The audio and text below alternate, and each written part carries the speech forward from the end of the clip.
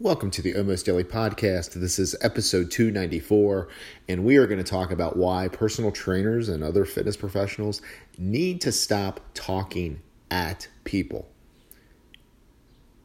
The thing is, you're given a bunch of information, taught a bunch of statistics when you go for a personal training certification.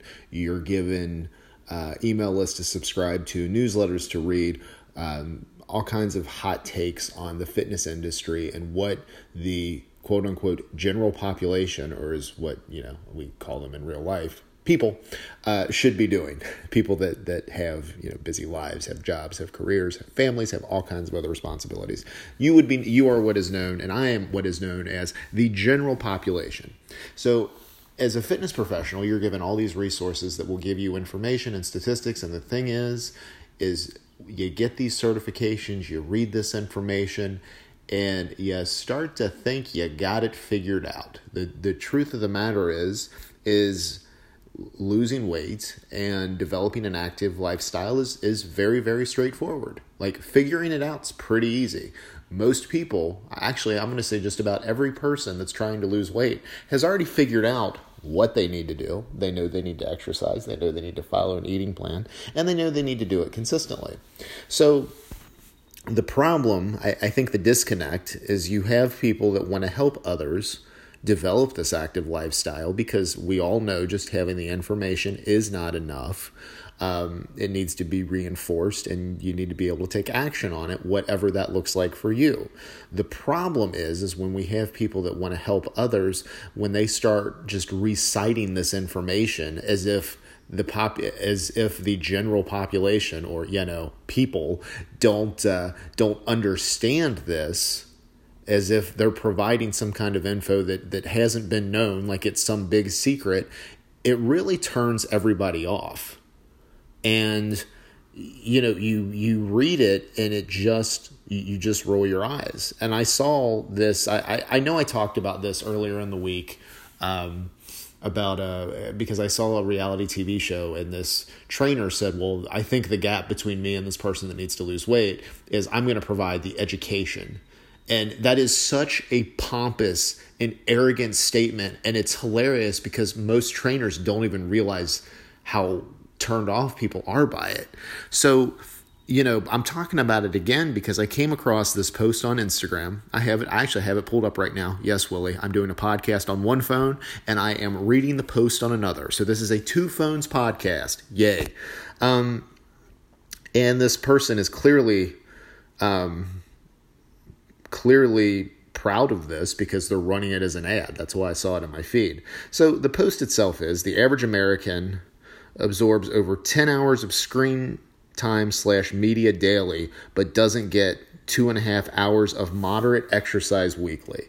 So, and then the commentary to go along with it is sad commentary. While this could be slightly misleading, as many of our jobs factor into the average screen time statistic, what's more concerning is the lack of exercise in our lives. We are designed to move, yet many of us just don't prioritize it. So here's the thing. That statement is clearly being made at people. You're telling people they don't prioritize it. Well, if you're going to make a statement like this, and again, there's many ways to make this statement. Every fitness professional has been guilty of saying or thinking this at one point or the other. And I've told you guys before, especially when I was at the gym, when I was in my early 20s, I didn't have context as to what real life was like.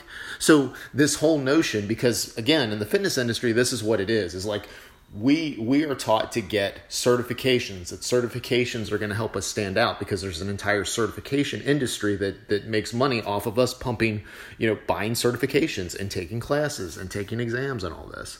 So, there's this whole belief, and you really have to separate yourself from it, where it is about the information. So the whole thing of, I need to, people just, they don't prioritize it. If I tell them they're not prioritizing health and fitness, they're going to make the change. So before you make a statement like that, I think the person that you're talking about, or the person you're talking to specifically, maybe they should make a list for you of what their priorities are.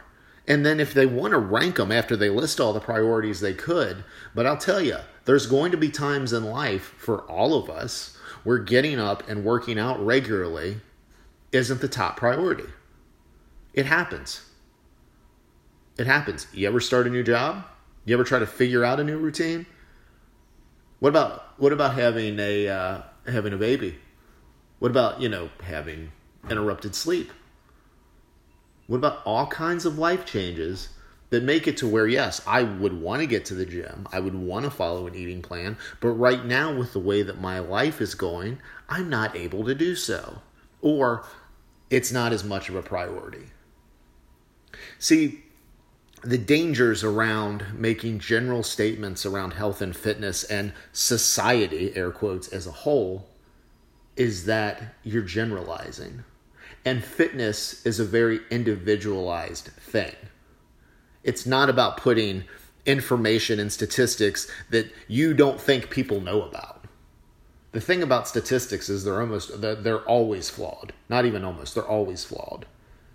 And that's why I was a little bit uncomfortable when I was bringing up the estimate on how much money was spent on the weight loss industry. And I keep coming back to it and I keep qualifying it because I'm like, look, I don't know if it's 70 billion, but I know regardless of if it's 70 billion, 7 billion, 7 million, whatever, that number needs to be going down. We need to be spending less on that stuff because we have more tools and resources available. And, information and using resources come back to somebody's individualized situation. So if you're a fitness professional, instead of standing up on your mountain and spewing out knowledge, which again, like before the internet was huge and before you could really stream things on YouTube, like when I started back in the industry, like actually working in this stuff, you could get away with that. You could get away with being the fitness expert and you basically could be the holder of all the knowledge, and then you say stuff and then people, would listen to you and they'd be like, yes, this is what I need to do. And, you could get away with it. But now, information's pretty easy to come across. We have too much information. We have so much information now that we have to read through it as individuals and decide for ourselves how it fits into our situation. It's a lot of work. That's why on the podcast here, like, I give you my thoughts and opinions, but I want everything to come back to you figuring out how this applies to your situation. And that's why I always ask you to, send me DMs, send me emails.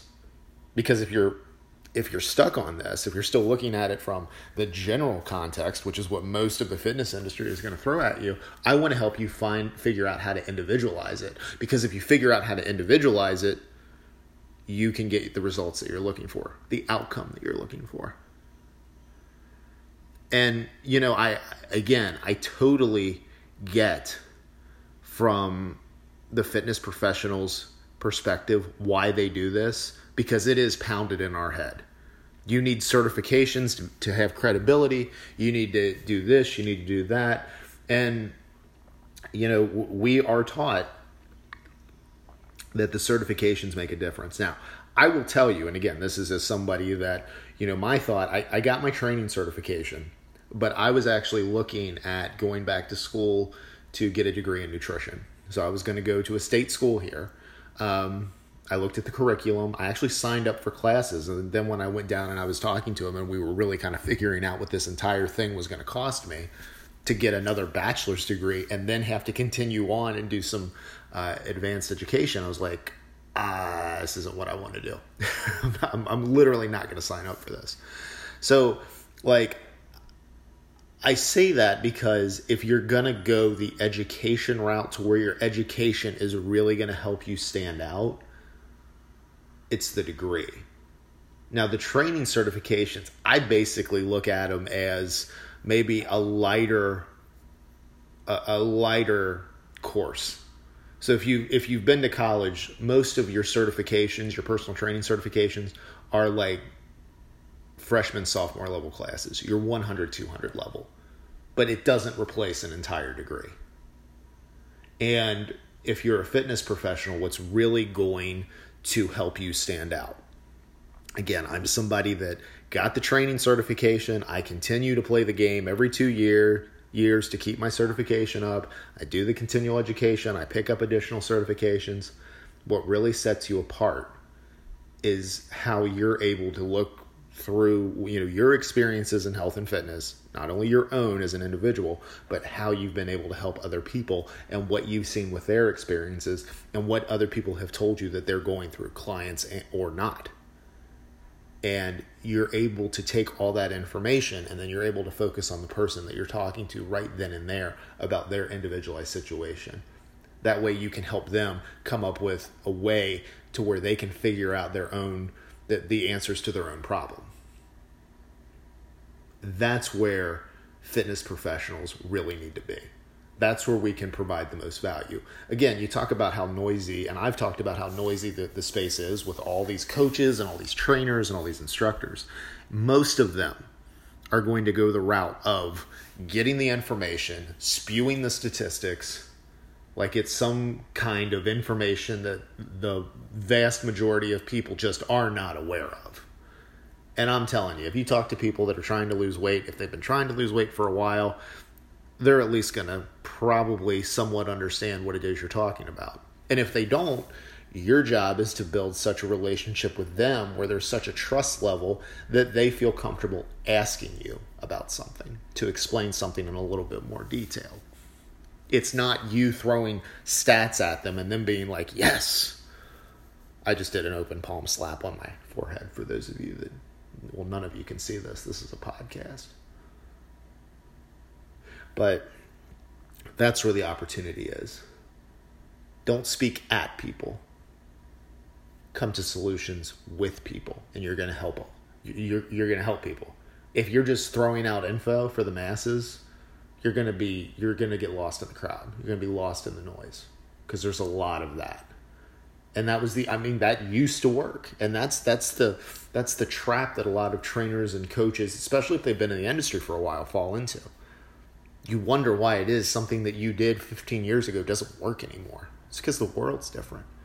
Information is readily available at people's fingertips. Or they could just do like a voice search. You can watch videos, they can read articles. They can find out all the info. Your job is to help them put the context of that info into their situation, which is a completely different game than what you probably signed up for as a trainer and a coach. But I say all this to the fitness professionals that listen to this, and I realize some of them have already gotten very impatient with what I said and couldn't handle the early part of this podcast where I called like throwing the information out complete crap, because it is. So they've tuned me out. But this is the part that's really beneficial for them, is that if they take their experience with health and fitness and they start really figuring out how to help the people they're working with individually, that's where they're going to be successful. So, if you're somebody going through a weight loss journey, I want to hear how you've taken some massive statistic-laden information and applied it to your own context. That's the first step to long-term success, because you're taking ownership and an investment in your own process and you're coming up with your own solution. And if you're a fitness professional, how are you going to move forward from just throwing out information? Now, there's going to be times that you can work in information. You can even work in statistics if you want to. But that's not what you're really here to do if you're a fitness professional. If you want to be a successful fitness professional, it's going to be a lot of one-on-one communication and a lot of guiding and a lot of working with people. So I want to hear how you're going to move forward in the fitness industry in 2019. It's a huge opportunity for anyone that really, really wants to put the work in and do it, but it's going to be different than what the industry was 15 years ago. Totally different. So let me know your thoughts. You can either DM me on Instagram. I'm at yourlevelfitness, or you can email me. That is Daryl at yourlevelfitness.com. That is DARYL at yourlevelfitness.com. Thank you as always for listening, and I will talk to you again real soon.